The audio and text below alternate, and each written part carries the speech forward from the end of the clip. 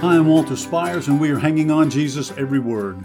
We're well into our study of the Sermon on the Mount. Last time we looked at the first of 5 unusual statements that Jesus made. The first one was, "You've heard it said that you shall not commit murder, and whoever commits murder shall be liable to the court. But I say to you, everyone who is," then there were 3 things, "angry with his brother, says to his brother, you good for nothing, or calls him a fool, is in trouble." Jesus is attacking not the physical act of murder, but the mental, emotional side of it when we are sinfully angry against people, hold others in contempt, and then finally when we verbally abuse people. Within that same set of statements, we read the following. "Therefore, if you're presenting your offering at an altar and there remember that your brother has something against you, leave their offering there before the altar and go and be reconciled to your brother, and then come and make your offering. Make friends quickly with your opponent at law while you are with him on the way, so that your opponent may not hand you over to the judge, and the judge to the officer, and you be thrown into prison." Simply stated, is about reconciliation when we can. It's not about reconciling everything when someone holds a grudge against you, someone hates you. That is going to happen. It happened to Jesus. It happened to the disciples. There's nothing you can do about that. But when you have sinned against someone else, and you know that someone holds something against you,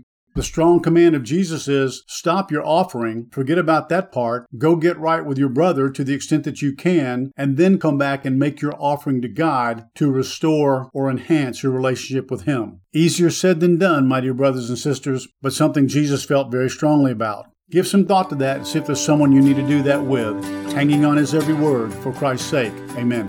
To learn more about how you can become a Christian, grow in your walk with the Lord, donate to help keep this ministry going strong, and receive freely of all the biblical content, video, audio, and written, go to onlyjesus.life. That's onlyjesus.life.